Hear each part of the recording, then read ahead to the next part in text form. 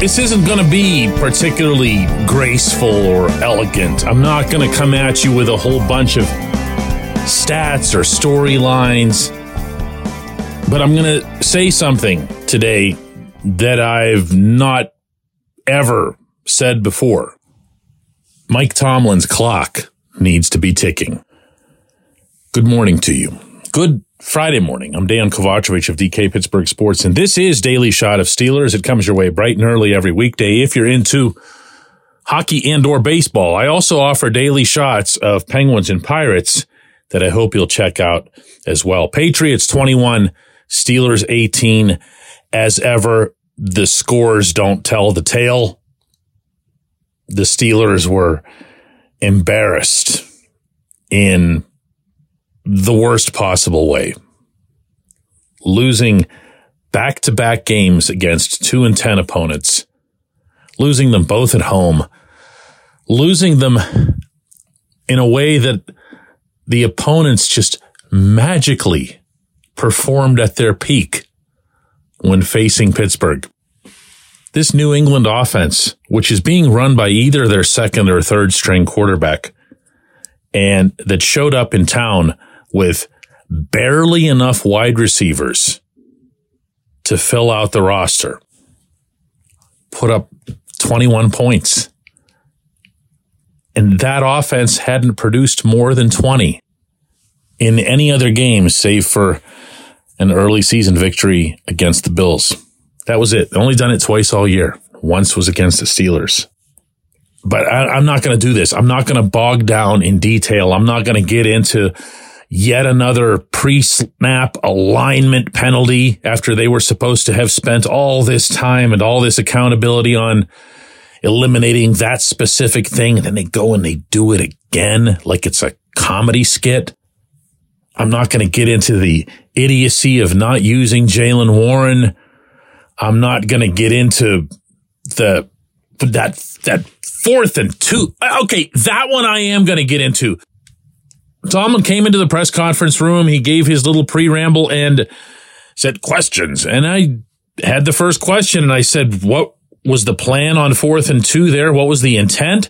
And just for clarity's sake, was that the primary call? In other words, did maybe Mitch Trubisky go way off the reservation and see something else or whatever? And this was Tomlin's answer. What went into the 4th and 2 call, Mike, and was that the primary call? It was. We were down there. We played to win. We wanted to be aggressive. And we just didn't get it done. Really? You're going for it? You're stretching beyond your boundaries after years and years of not doing any such thing, especially when there's a quarterback not named Ben Roethlisberger back there? I don't even know what to say to that. I don't know what to say to having a 3rd and 2 and trying 2 different deep passes when all you needed, and I'm underlining the word needed, was a first down. You just needed to keep moving the sticks. You had plenty of time on the clock. You had all the momentum and everything else. You're out at midfield and you go, let's get cute. I don't even care anymore who made the call. The previous coordinator's gone. I don't care if it was a Mike Sullivan thing or an Eddie Faulkner thing. I care about the overall scenario that's been built by one individual. One. All signs of all of these things ultimately point back to one individual. It doesn't mean he's the only one who's culpable for them. I'm not being dumb here. It does mean that all signs come back to him. He's involved in every single piece of the process. All 365 days.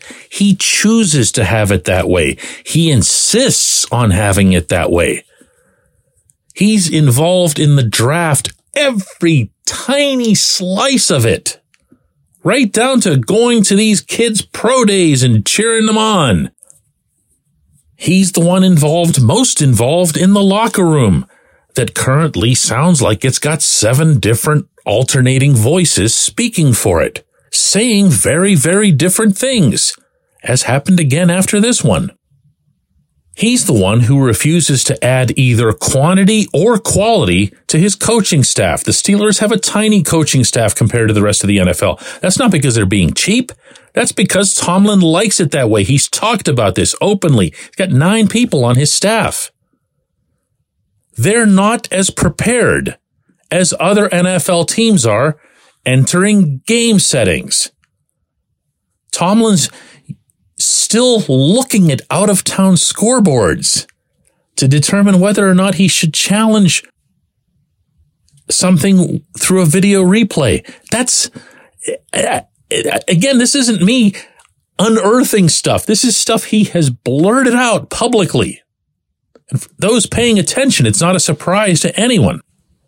And all of which has been generally fine by most people for a very long time, because he's found a way, and this is to his credit, to still get results in this environment. I'm here to say that the cover's been blown. Okay? The lid's popped off the top of the volcano.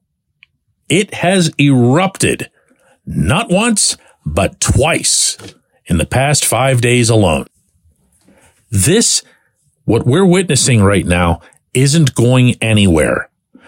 Yes, I am the same guy who, after the win in Cincinnati 3 weeks ago, said, hey, maybe there's some hope here.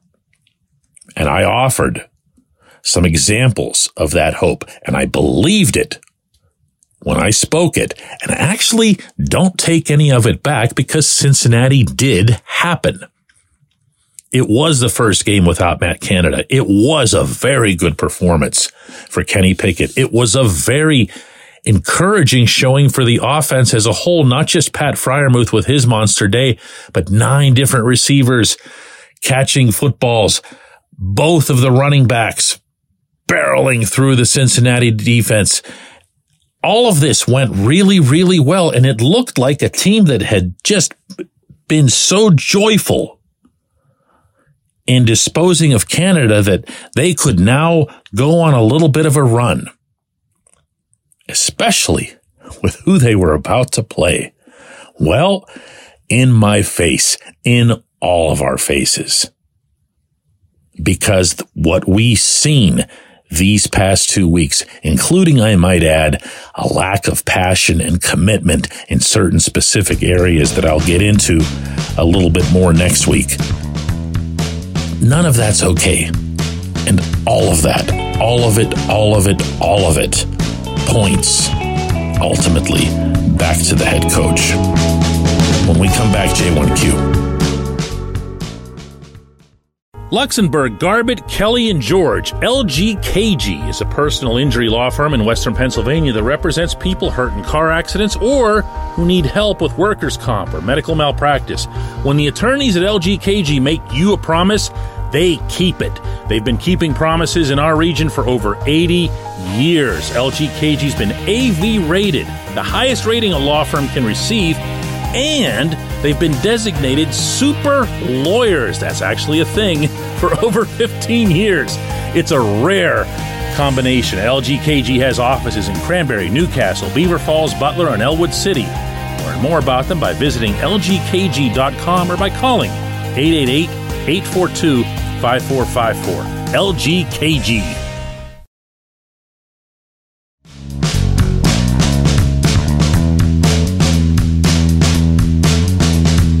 Today's J1Q comes from Mike, who asks, very simply, very indirectly, is this okay, Art?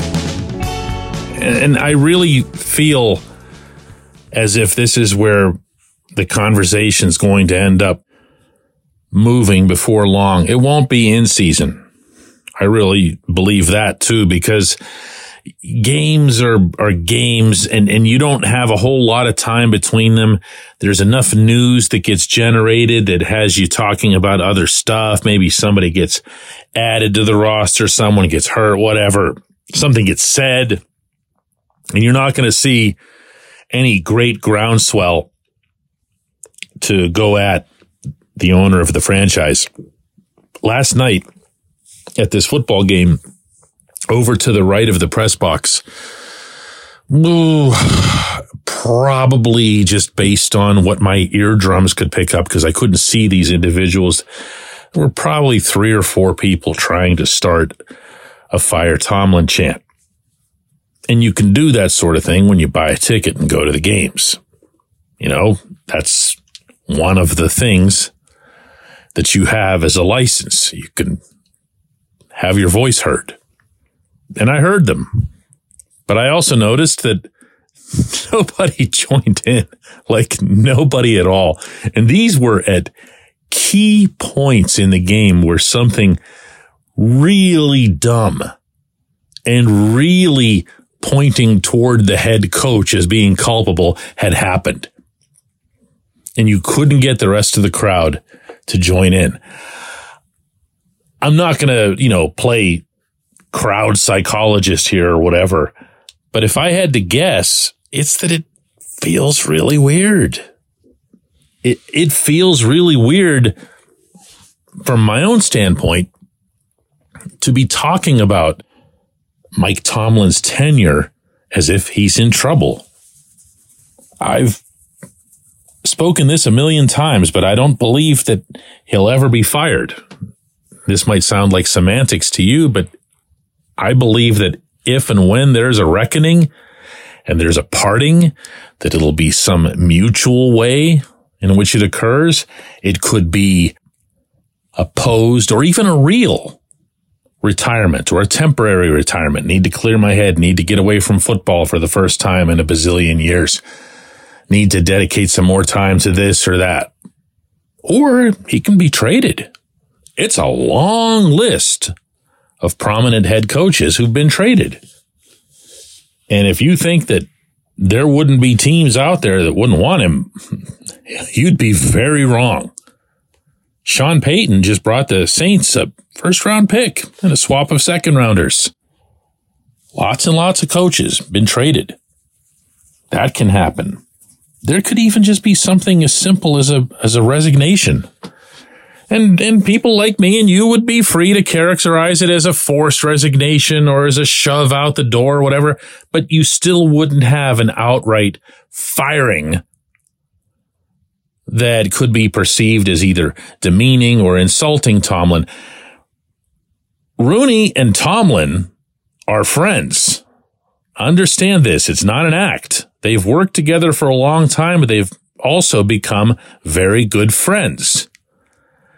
And it's just not realistic to think that Rooney's just going to go in there one day and say, this guy's got to go.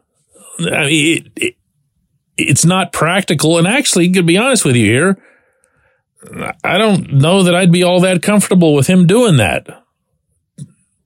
Tomlin's had a pretty lousy handful of years here, but he's also been around for a lot more than that, including some very good days.